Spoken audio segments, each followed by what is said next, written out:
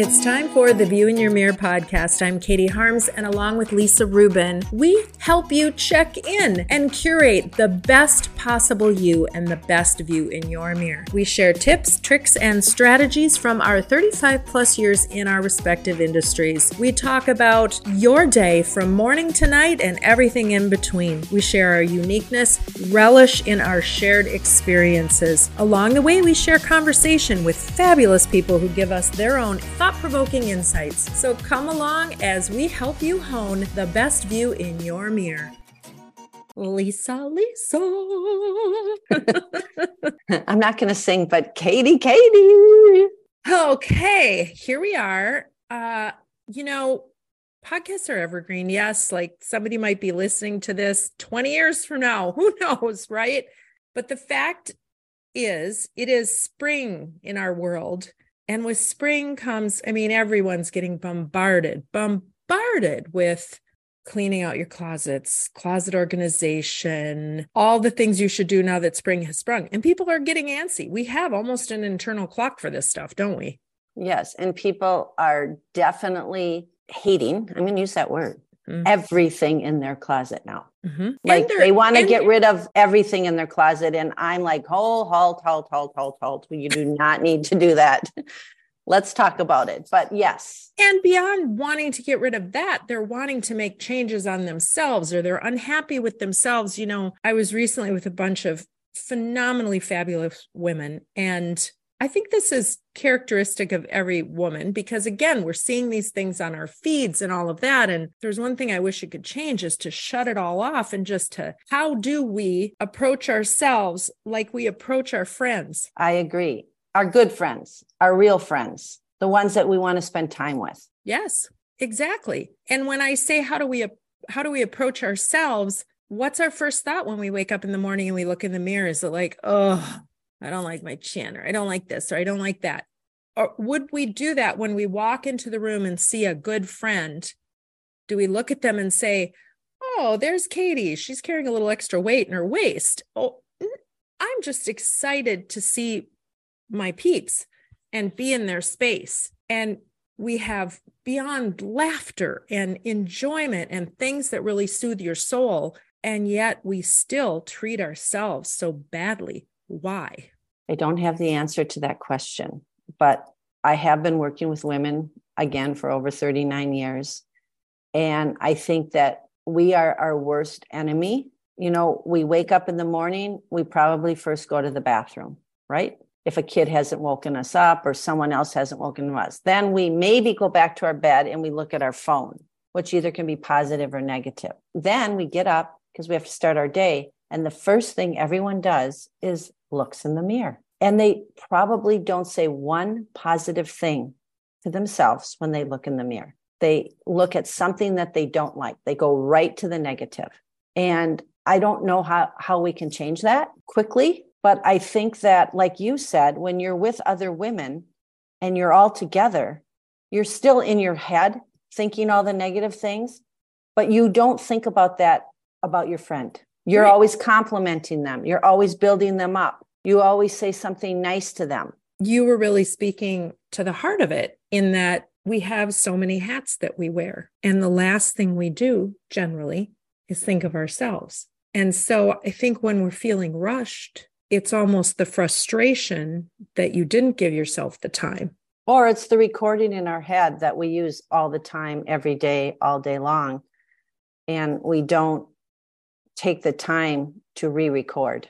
And so I just think that as women, we need to sometimes reset our recording. And a couple suggestions I'm going to make is that now that spring has sprung, take one thing about yourself that you might want to make a little change with, whether it be your hair, whether it be the color of your hair, whether it be changing just your nails. If you're a person that gets manicures, change the color. It can be very simple. Buy a new color lipstick. If you've always wanted to try some fake eyelashes, go for it. They're not permanent. Do something that will be just a little different. So when you look in the mirror, you don't see that same recording. I love that analogy of a recording. I think that's really fabulous. And how can we expect things to change if we don't make the small changes ourselves? Because the small changes will lead to big changes. And I feel like when we do this podcast, so often I'm talking to myself. I'm not any big expert on any of this. I just know that through tried and true processes that I've built into the place to be organized and tried and true processes that you have taught me, I can feel a whole lot better to start my day. I am less critical of myself. My weight on the scale might not be different, but how I look at that's one data point of who I am. My wrinkles are all earned from life experiences, and all of these things are the things that I keep telling myself to get through the day. There are those affirmations. So you had a great idea. We were talking about it when we were putting the podcast together. This is not related to an age. This is ingrained in us from a ridiculous amount of noise that's come in our entire, and when I say I'm speaking primarily of women, from the time we were young, of what our expectations of ourselves are. So you had an idea of what it would be lovely to do moving forward for ourselves with positive affirmations. Yeah, I suggested that everybody, one time in a week, when you look in the mirror, give yourself a positive affirmation, pick something and say it to yourself. And don't just say it once, say it 3, 4, 5 times and look in the mirror and do it. Don't just say it and not look in the mirror. Because a lot of women really don't look in the mirror. They don't. I mean, yeah, it's a quick, yeah. I have one client who cares so much about how she looks with her clothes. And I'll go to see her and I'll look at her and I'll say, excuse me, have you looked in the mirror this morning? You forgot to do your hair. Like it's everywhere all the time. So I know she's actually not looking in the mirror. She might look at her clothes in the mirror, but not her face, and not actually looking at herself in the mirror. And I think that's really important. Absolutely. Once a week is a good place to start, and then building up. I'm going to add to that another thing that I think we can do, if we're not already doing it, is give a compliment to someone else. Give a random compliment to someone else, because I have really come to realize in life, I feel better when I'm helping other people. That makes me feel good. And that doesn't mean I should ignore myself and my needs, but it really does put me in the frame of mind. And if you're out on the street or you see somebody and you like their bag, or you just think they look all put together, or they just have a great hairstyle, or you know what, they just have an incredibly great look on their face. They're smiling, they're making you feel good.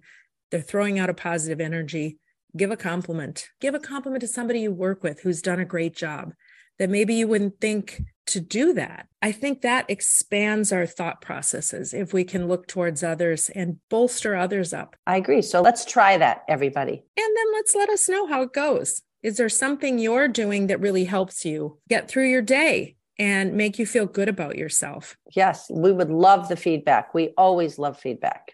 Right. And if that can help, if we can help you to look at your view in your mirror in a more positive light, then we've done our job. Right. And that's why we keep doing this podcast. Exactly. Now we have a gal who is joining us on the podcast today, and she is an educator, a television personality, a speaker, and an activist. Michelle Young has inspired many. Her persona exudes charisma, positivity, and her message is strong and passionate. And if you don't know who Michelle is, she was on The Bachelor and The Bachelorette. She was a 5th grade teacher in the Minnesota schools in the Twin Cities, and certainly took a pivot. She has her bachelor's in elementary education. She was a college athlete, graduating from Bradley University. So she knows the Division I basketball scene quite well. So she's been successful in a lot of areas, the classroom, on the court, and successful with The Bachelorette. And I think that one of the quotes that is very interesting to me that she has is, in relationships, you must be completely raw and authentic, because it's exhausting to put up a front. And what a beautiful message for anyone who is listening. And so we're going to take a quick break. And when we come back, we're going to introduce Michelle Young. Are you ready to elevate your jewelry and gift buying experience? Then you need Continental Diamond. Since 1981, Helene and Jimmy Pessis have been operating Continental Diamond. Their staff is highly trained, exceptional, and have been with them for many years, and they will help you find the exact right gift. For the past 13 years, Continental Diamond has been named Minnesota Bride's best jeweler. Beyond engagement rings, they have a large selection of fashion jewelry, timepieces, and they have one of the most experienced service departments around. You can visit them online at continentaldiamond.com. Go in and give yourself the gift of that experience. It's a special place located just 10 minutes west of downtown Minneapolis, right outside the West End. Plan your visit. Continental Diamond, continentaldiamond.com. Well, we are so excited to have you with us, Michelle Young. Thank you so much for agreeing to come on our podcast and talk all things Michelle Young. Yes, thank you for having me. We were talking a little bit before we started recording, and you said something that's very interesting is you have gotten used to being uncomfortable. Oh, yes. Yes, I've gotten very used to being uncomfortable, and that's kind of been my motto since I've been very young is get comfortable with being uncomfortable. And what that really truly means to me is just the fact that I want to be the best version of myself. I'm constantly trying to learn something else. I want to have new experiences, new memories, and really be able to grow myself into a person who can make this impact and touch a lot of people. And you don't get that if you are complacent, or you don't get that if you're just willing to, just stick with your normal routine. And so I make sure that I'm constantly taking on new challenges and saying yes to a lot of experiences, even if I'm nervous. And I think one funny thing is that there's a lot of people that look at me, and I do have confidence and all of that, but they look at me and think that I'm never scared. And that's not true whatsoever. I'm just comfortable with doing something scared. And if I fear something, or if something is truly like uneasy to me, not like in a negative way, but uneasy and scary because, I don't know how it's going to go, or it might be nerve-wracking, I don't let that stop me from, kind of living through that and pushing through that. You really have come about your notoriety through The Bachelor and The Bachelorette, but your sense of adventure and your sense of wonder started long ago. What's your first memory of that? I'm going to do something that scares me. Oh, see, I feel like my mom and dad have always told me stories from when I'm young, just like I was just the kid that had no fear, or seemed like I had no fear. And I just, whether it was going up to a friend on the playground when I was like super, super little, and just the social butterfly who wants to get to know other people, really kind of, taking a leap of faith and moving into really committing myself to basketball and trying out for, the top team in Minnesota when I was, playing basketball in the summer. And it's just always been around that, where I was always a risk taker, and I would calculate it. I wouldn't take I would use my own head, and I wouldn't just go with the flow in the sense of like throw myself into a situation that could be dangerous. But I definitely was a risk taker, and I definitely love to try new things all the time. And so that's honestly how I came about dedicating myself to basketball, is quitting every single sport, even though other coaches told me I was absolutely crazy that I was quitting the soccer team or the softball team or the volleyball team.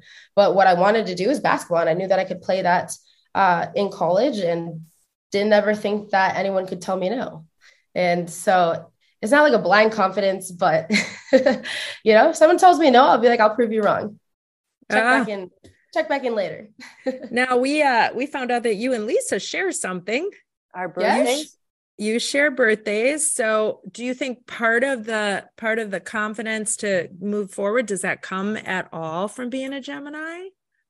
I know, we're Geminis. Yes, Lisa. It could be. It truly could be. I feel like I've heard Geminis are very, very confident. But I also I have that sweet and soft side. So I'm a very driven person, but I'm also very like attentive. And I feel like I'm very, not neutral, but I probably would be a very calm Gemini.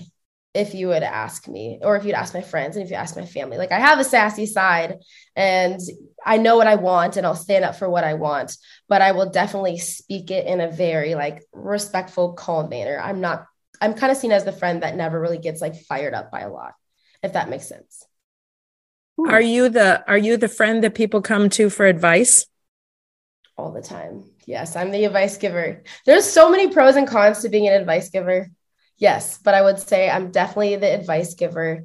And that might come from because I've had so many different experiences, but then that also comes for is just the people who are in my life. I really genuinely put so much time and energy into understanding them and getting to know them and, observing or whatever it is. And so when they're going through something, I feel like I'm able to actually give them the advice that they need, or they feel that I understand them. And that's kind of been the biggest piece in my relationships.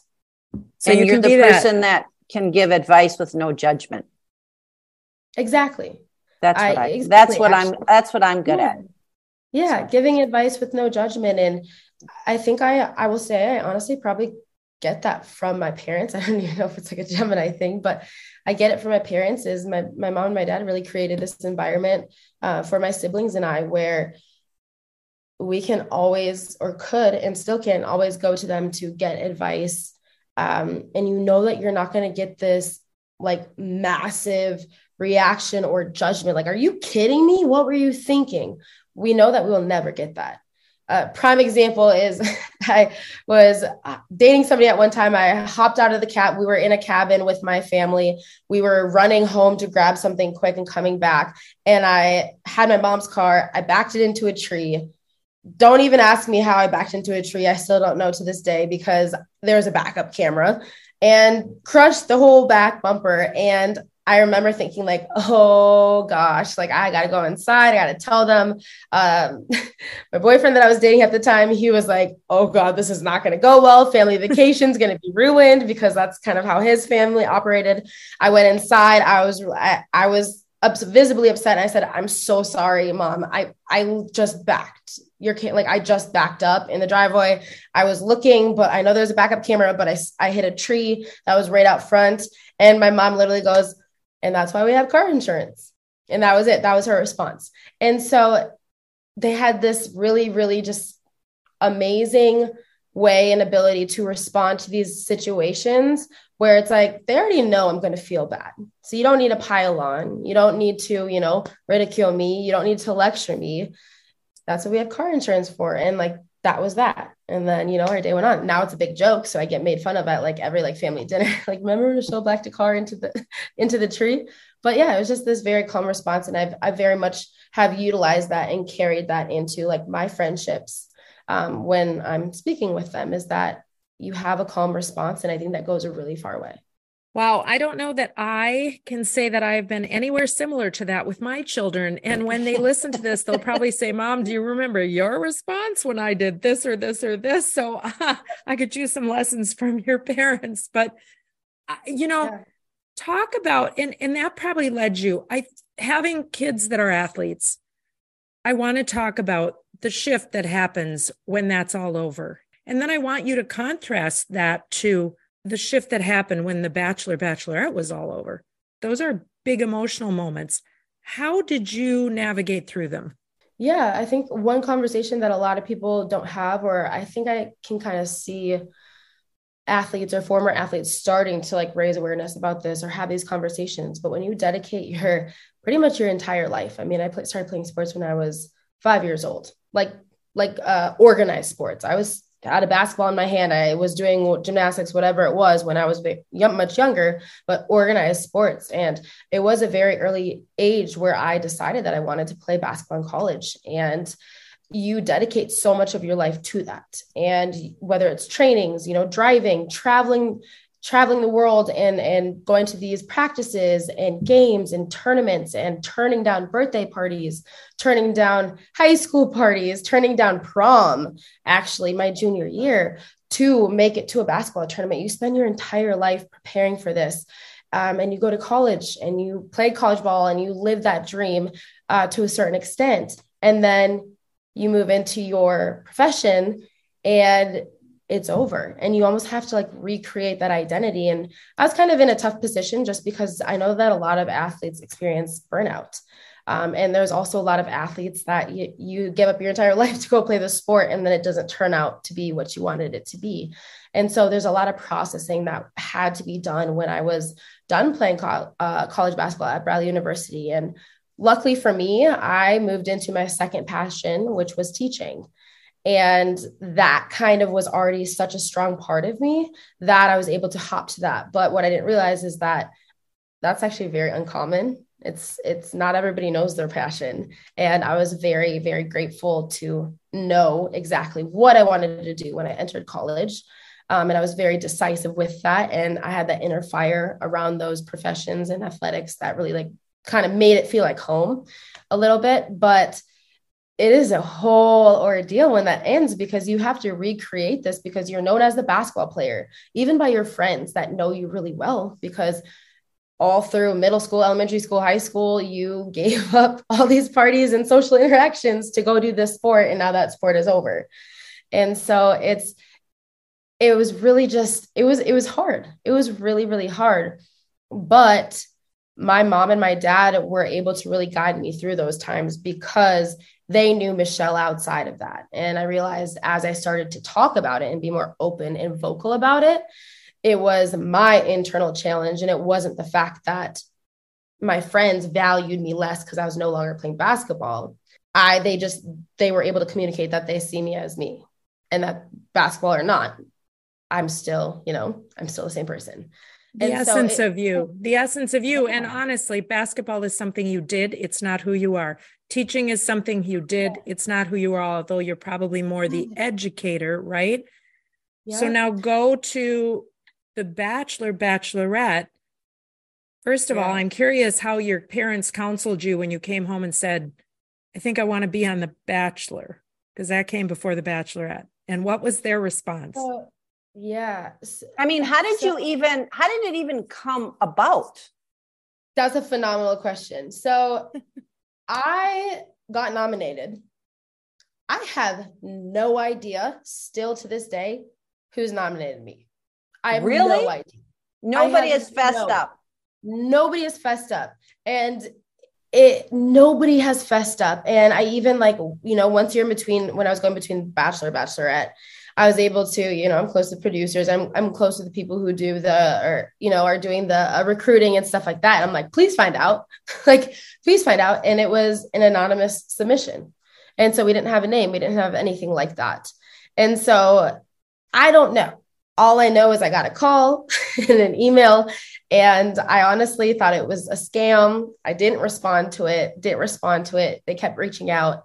COVID hit with teaching, which allowed me a little bit more flexibility to work from home, to work wherever we were from or, going. And it kind of turned into this thing that just was this opportunity continues to present itself. Okay, I think I need to take a risk with this. Now, I'll say this. I'm the biggest risk taker in my family. And that's something that they've had to really learn about me, is that I take risks. And sometimes I take risks that other people don't understand. And I've always had my own mind with it. And so when I first told my mom and dad, hey, this opportunity keeps getting presented. And I got reached out to very, very late.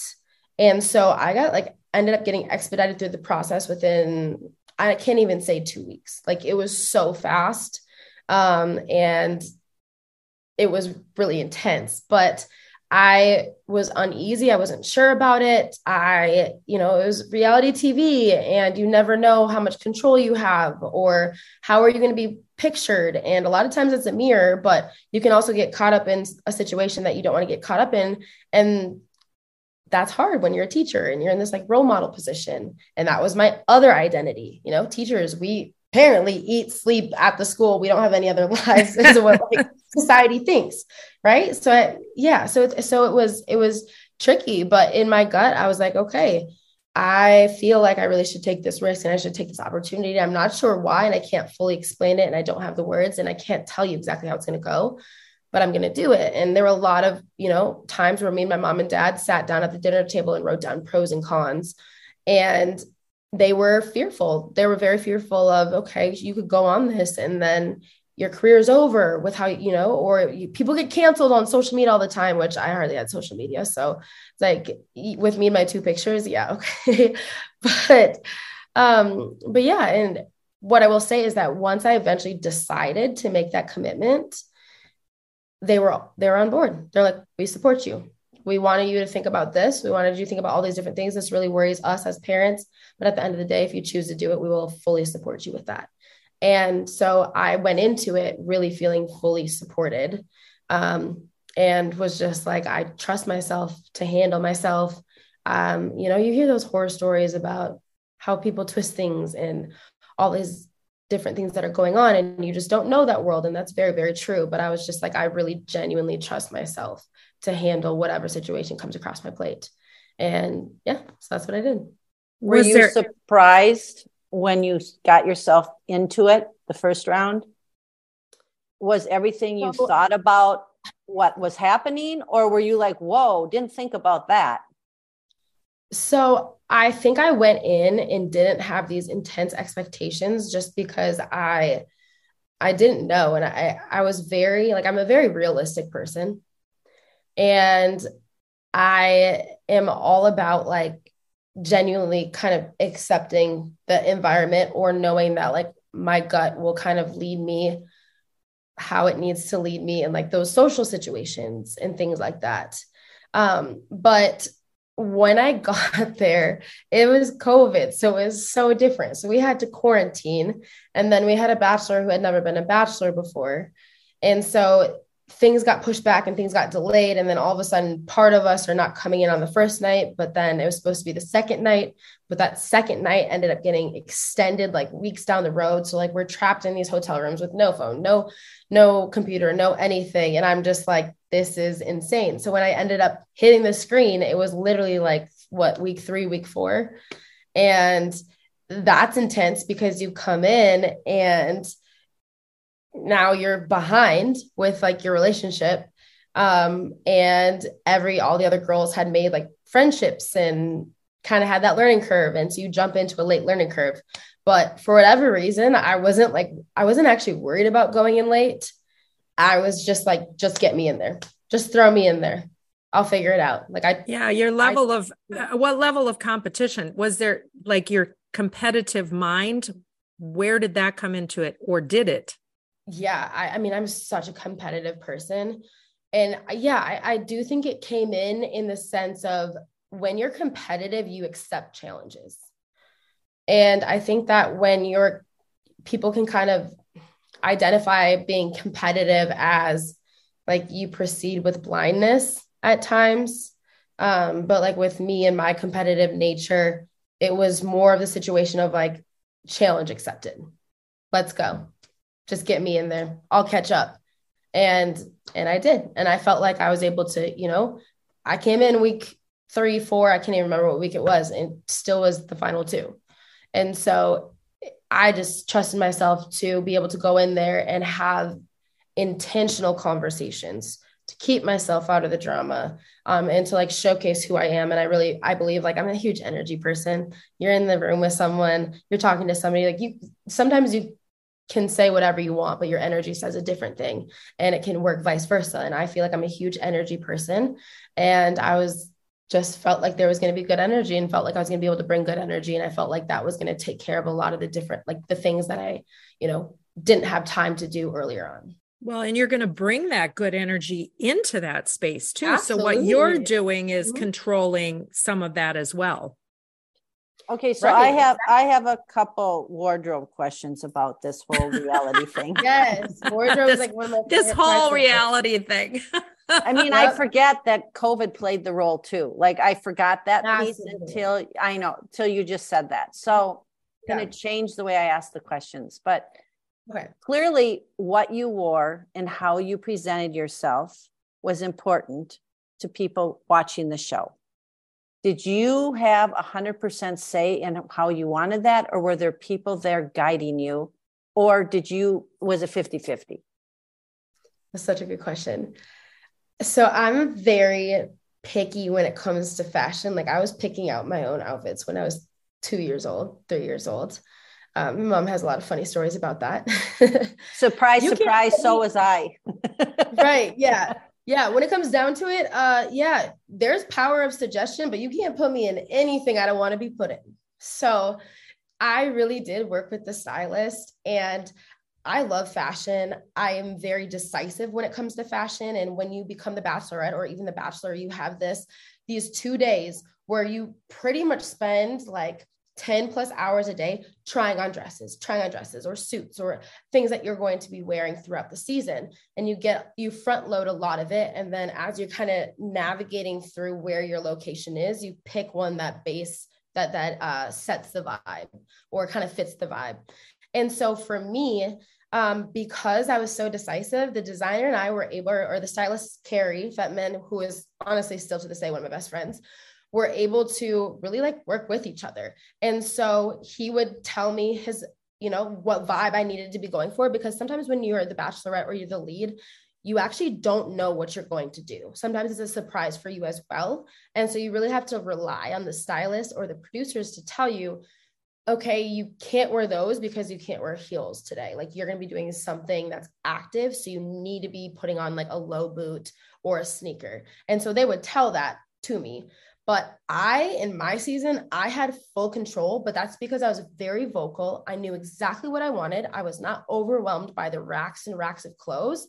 And I was just like, yep, I want to wear that one. Yep, I want this one. I want to pair this with this. I want you to cut this here. I want you to sew this here. I want to wear those earrings. And I like those. I don't care about my shoes, so you can pick out my shoes. So I was super, super vocal. It's so overwhelming that not everybody has that and not everybody's wired like that. And so yeah, I don't know. It's just that the style is always so interesting. And also you have to pick out so many dresses that a lot of times when like the audience sees a dress during the season, they're like, why would you wear that? And it's like, because it's this edgy, crazy designer dress that you would never get to wear elsewhere. And you're on the Bachelorette. So throw it on, and not everybody's going to like it, but like once in a lifetime dress that you're never going to get to wear. So wear it now. And so, yeah, the fashion piece of it is that they really do try to guide you, but it's all about what you're comfortable with wearing in your own body. And for me, I was just very comfortable, and I like being edgy and I like throwing a lot of things on. But if I don't like something, you'll know it and I won't wear it. How about hair and makeup? Did you get to have a say in that? I pretty much did my hair the entire time. Makeup, they do have like the first few times. Honestly, I don't know how it is for like the normal season, because anybody who worked with us had to quarantine.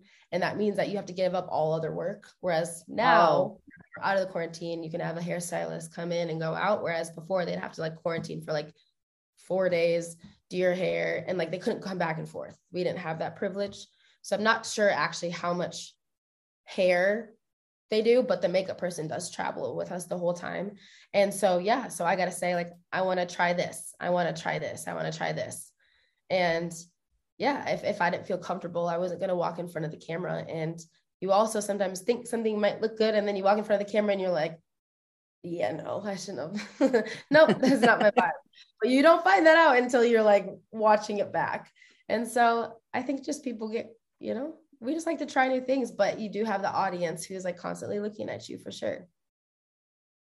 Yeah. Compare and contrast, Michelle, the difference between your bachelor season and your bachelorette season. So you're with your bachelor season, you're with all women. You've got these camaraderies built and all of that. And there's one guy. And flipping that. I had a really unique experience, I would say, because I did come in late. And so eventually, like Serena P, Bree Springs, Ryan was my roommate. That's my girl. That's the girl's going to be my wedding. We're best friends. We talk pretty much every day. But she wasn't there the entire time that I was there. And so you definitely do build a lot of relationships and friendships for sure. I think that I came into a really hard situation that didn't allow me the opportunity to build those until later on, just because I came in.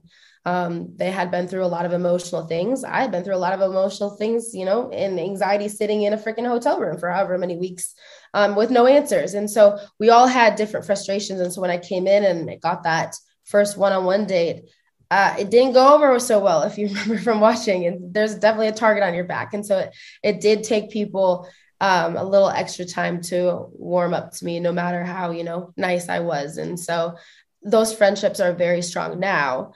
But as far as like building them throughout the experience, I had a fairly different experience. So Yeah, it's so interesting. It's a microcosm when you think about just our lives and competing in fields with women. Now you're taking all that microcosm and you're competing with women for this one person, which is odd. It is so odd. It is so odd because God, in the real world, it's like if I were to meet somebody who's dating several other women and I felt like I had to compete, I'd be like, nope, see you later. And honestly, that's kind of how I navigated this same situation. Is I was just Michelle. So whatever date we were on, whatever activity we were doing, I like people. I love people. I would interact with people, including this guy. I would, make opportunities, but I wasn't out to get anybody. And my focus wasn't on other people's relationships. I really did do a fairly good job of compartmentalizing. But yeah, it's weird. It's weird. I love it. You think that. We have all sorts of other things we want to talk about. We're going to take a quick break, drop a commercial in. We'll be right back to talk more with Michelle Young.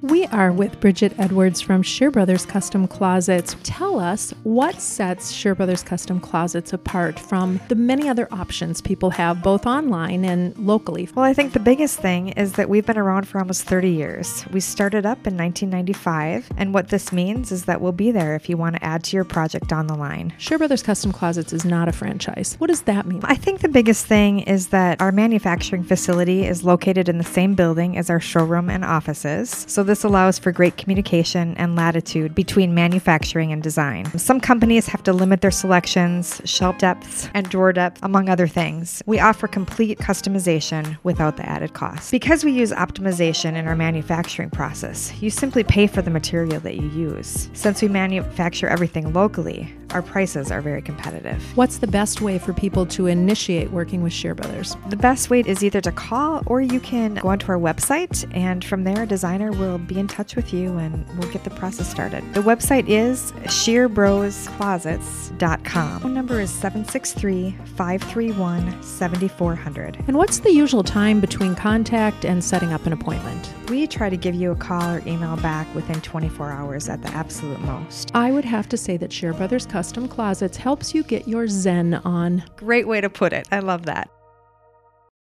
We're back with Michelle Young. And of course, when we take our break, we always have these great conversations. It's like, wait, we gotta bottle that or bring it back on. Talk to me about the overarching experience and what you learned about yourself through this process of the Bachelor, Bachelorette. I really do applaud all of the women that were on this Bachelor season with me, and even Matt himself, being the first Black Bachelor. There was just so many things that we had to learn. There's such a huge learning curve when you come into this environment. And, everybody back home is still in COVID. And that gives a lot of difficult logistics that are hard. Like you can't just, run and give somebody a hug. You can't come to a location and then immediately start filming. Like it's a lot of like different steps. It takes a lot more time. There's a lot more time to think.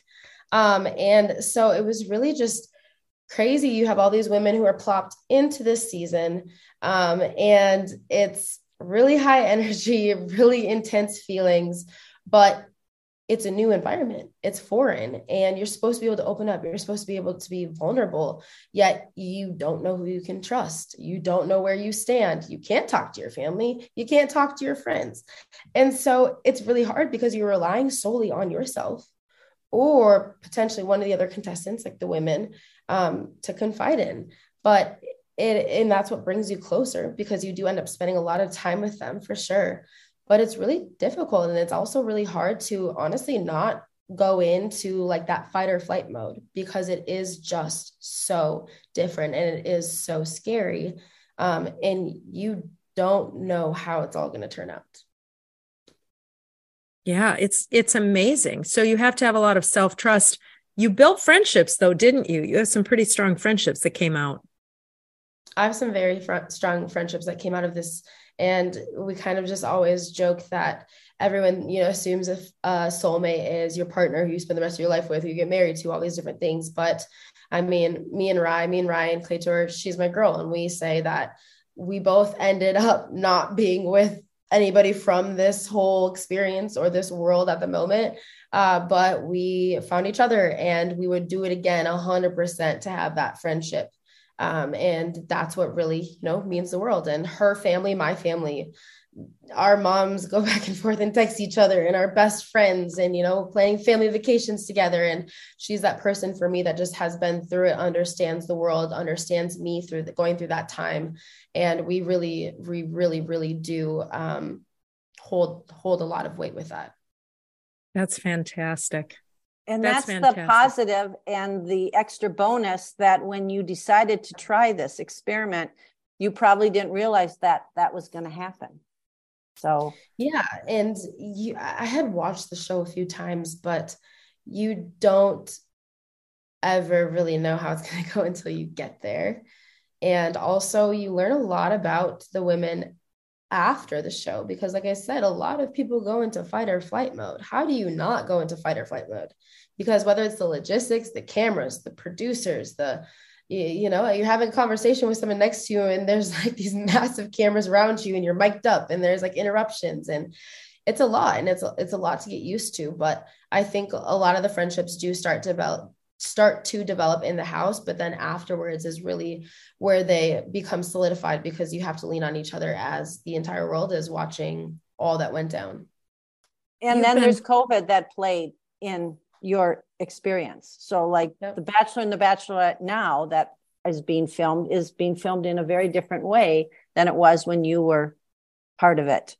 And absolutely. I think there's the pros and the cons of that too. And now the whole world is opening up, right? I mean, everyone's traveling. Everyone is having a peace of mind that they can go do whatever they want to do now. And a lot of people, let's talk about anxiety and mental health. Sometimes they don't know how to do it anymore, right? So I think there's also that piece that's happening in 2023. I'm finding that with many of my clients. Gosh, so much has changed in your life when you think of it in a pretty short amount of time. So directionally, where are you going? What are you doing? What are you working on? The biggest thing that I really care about is that I'm a very passionate person, and I can handle the spotlight, but that doesn't mean that the spotlight is always fulfilling. And so what I really want to do now is, I'm a person who never had social media. I came into having social media. I have this platform, and I really want to pull the pieces of teaching that I really enjoyed, which is making a difference, making an impact into that platform so I can make the biggest impact possible. And that's something that I've always wanted to do, not necessarily the social media aspect of it all, but I always wanted to make the largest impact, whether it was through teaching, administration, motivational speaking. Those are all things that were always on my plate and on my radar. And so now I really do have that platform to do that. And so what I'm really focusing on is traveling and being able to do these seminars, do these different things where I'm speaking. I'm taking a year off of education because I did experience that teacher burnout, but now I'm able to actually make movements and create conversations around all the things that need to be done in order to keep teachers in the classroom, because they have to be valued. They have to be taken care of from a teacher herself who burned out. And ultimately, I also really want to make sure that I'm amplifying and lifting up others' voices. And so that's what I'm really doing with that My Impact movement that I started, where every single month I'm throwing out a nonprofit, an organization, foundation, a cause to my audience. They're able to nominate different causes that they know about. I'm able to interact with them. And then I have my entire platform vote. And that's where I focus on raising awareness for them. And so I've done things with Girl Well. I've done things with Project 99. I've done things with hippie feet and with little wishes, where I'm kind of touching on all different surfaces and really making sure that these voices that are also already out there are being amplified and lifted up through my platform. When you talk about making an impact, who do you want to impact the most? I think from a passion level, really being able to create my own foundation so that I'm able to create after school programs and give teachers and students who are at-risk students and youth and just like our future, our future, truly, I don't even need to add a word after that, our future, our kids, our youth, to be able to support them in the best way possible and be able to inspire them to do great things, to be able to change the world, to make a really positive impact.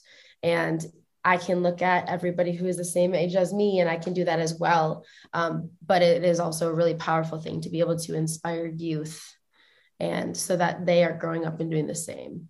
And I feel like that's where like the largest impact for me anyways is going to come.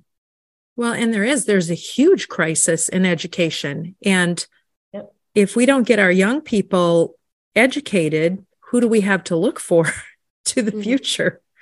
And honestly, as a person who comes from Minnesota, we had COVID hit, but in the middle of COVID, we had George Floyd.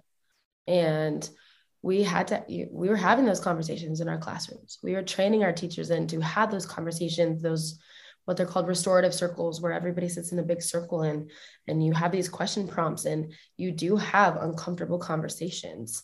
And I think it's really, really powerful to be able to inspire and give people safe spaces to think and safe spaces to have these different conversations. But it's a lot at the same time. And there needs to be support with our students. There needs to be support with our teachers. And they're equally both important, because in order to educate, you have to have the person who's educating. And that means we have to take care of our teachers. And that's not being done right now. Yeah, so true. So true, Michelle. And in education, by definition, is learning. So that shouldn't stop, and it shouldn't hit brick walls when there is so much discussion and learning that still needs to happen to get to a comfortable place. Yeah, and truly just really realizing that our world has changed so much. And we all, I mean, you take it out of teaching, take it into the world in general, just everyone has biases, everyone has implicit bias, and really realizing, sometimes it's not always black and white of what's going on. People really have to take time to educate themselves, and really take a step back and look at the different ways that like society and our system is set up and what it's gearing us towards. And I think one of the biggest things is not my biggest pet peeve. Honestly, probably one of my biggest pet peeve is when everyone's like, our system is broken. Our social system is broken. It's not broken. It's working exactly how it's supposed to work. And it's keeping, people who are supposed to be inferior. It's working exactly how it's supposed to work. And the biggest thing for me is just being able to have those conversations, being able to raise that awareness and having everybody understand that everyone should be educating themselves. That should never stop, regardless. And you can learn in the incorrect way. And it's important to unlearn things, but it takes work and it takes consistency. And whether I'm a Black female, but whether I'm 29 years old or if I'm 101 years old, God, I would love to live to that age, but like 101 years old, I will still be learning. And that should be the case for everyone. And sometimes learning means unlearning. And that's the biggest thing, is just, I care a lot about people. I'm very passionate about people. But sometimes we have to really kind of take a look in the mirror and also evaluate ourselves as well. Oh, isn't that true? It's funny.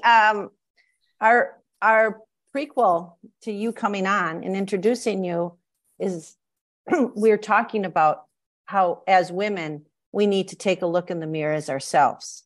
And so it's nice how you're kind of bringing it to the end of the podcast, and what you just said, it just kind of tucks it in all perfect with a bow, because that can I ask, perfectly said.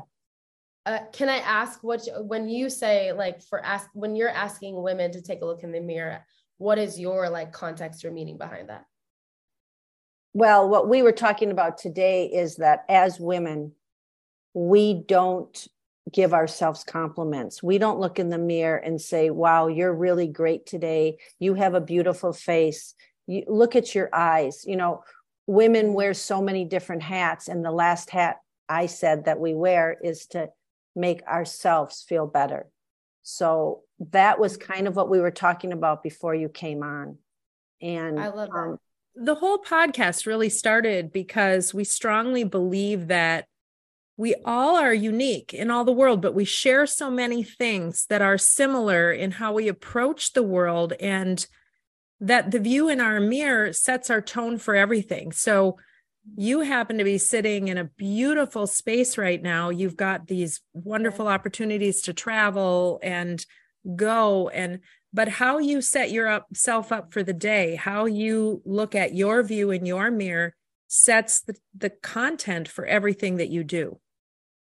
It really does. And I'm a big person on affirmations, and I've posted about them before. And it seems kind of silly when you wake up in the morning, and every single week I do write affirmations on my mirror at home, and you read them out loud.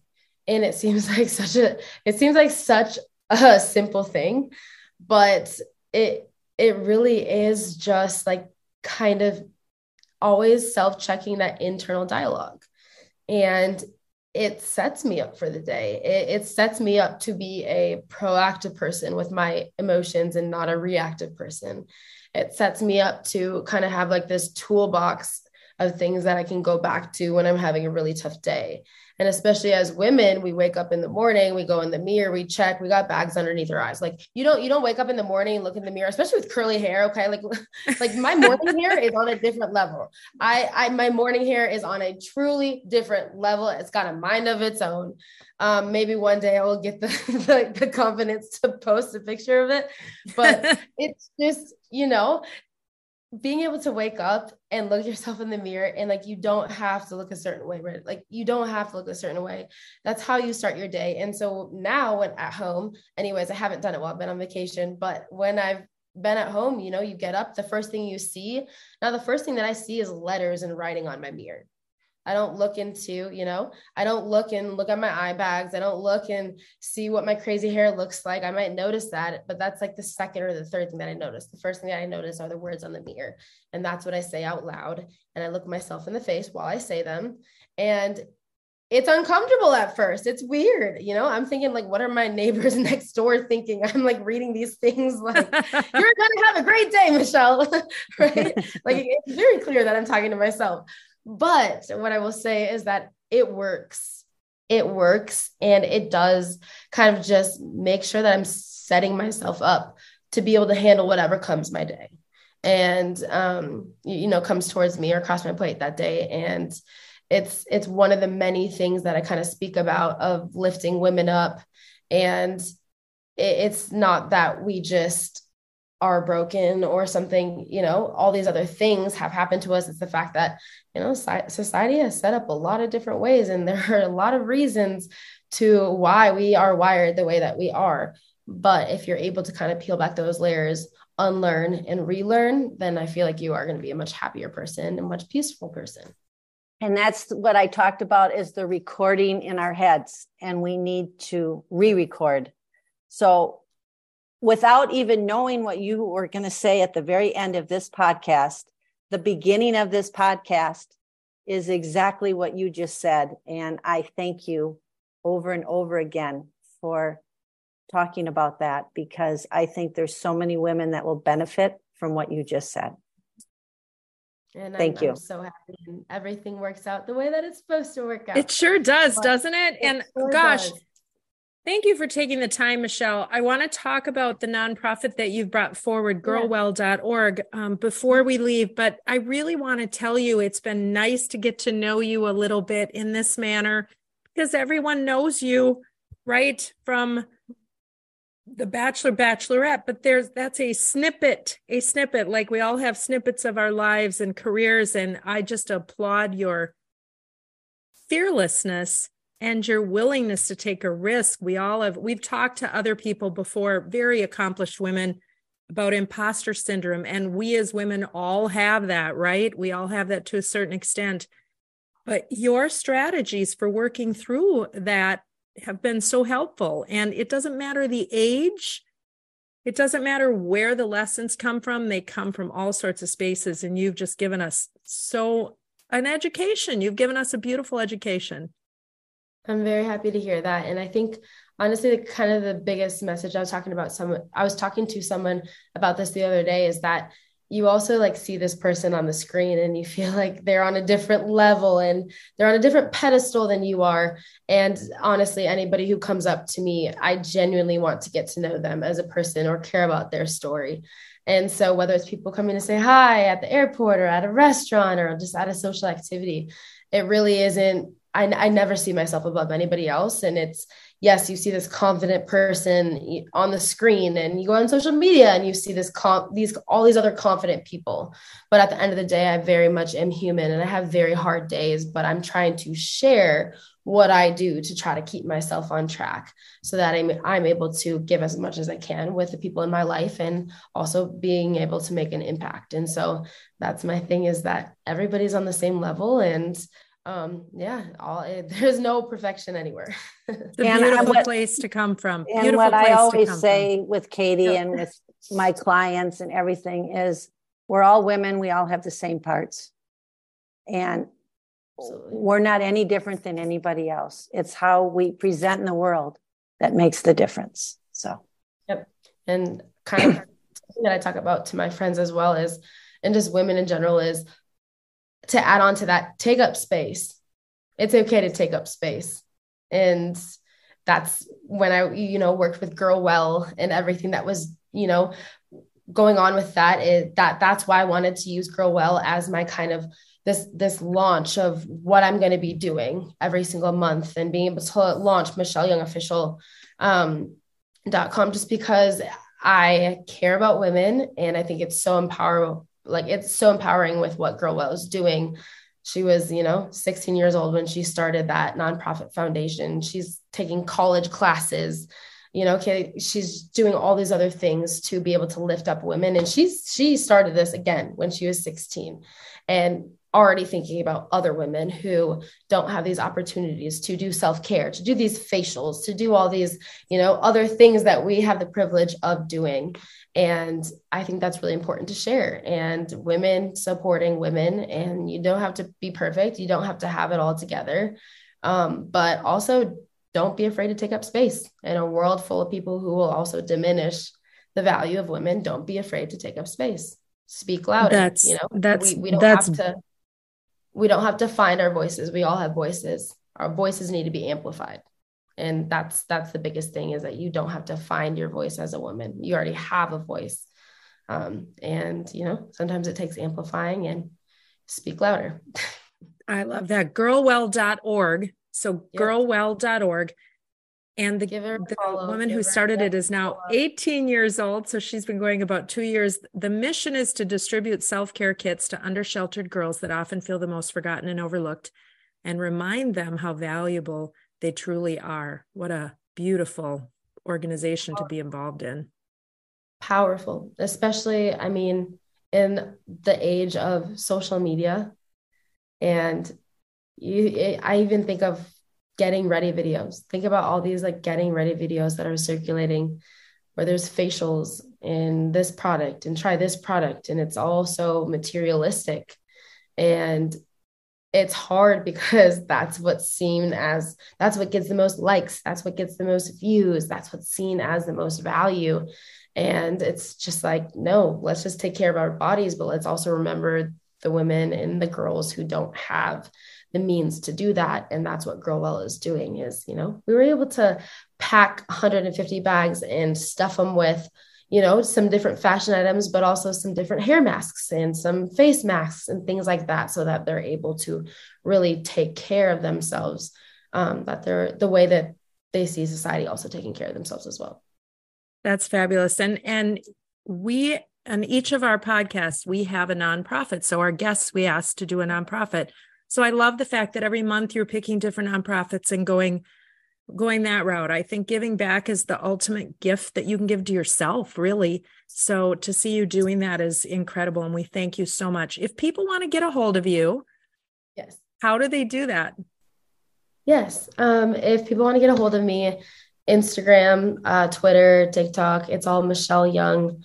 And if you're looking to see kind of where I've been subscribing to my, we have monthly newsletters that are starting to go out. There'll be a YouTube channel in the future. There'll be a lot of really cool projects that are coming up where, again, I'll be able to engage the people, the audience that follows me, is michelleyoungofficial.com.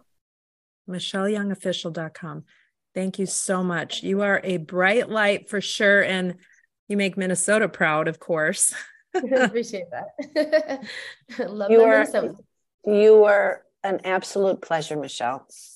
Well, thank you for all the time that you've taken to not only interact and have conversations with me, but also with what you're doing on your podcast as well, because it genuinely does touch. And I can see that it touches a lot of people's lives. So it's all important work. So thank you. Thank you. Well, I'm just going to float through the day with just such good energy that she brought to this podcast. She's really delightful and amazing. And smart. I mean, extremely. I like her attitude. I like where she comes from. I think that she is going to do really good things in the world.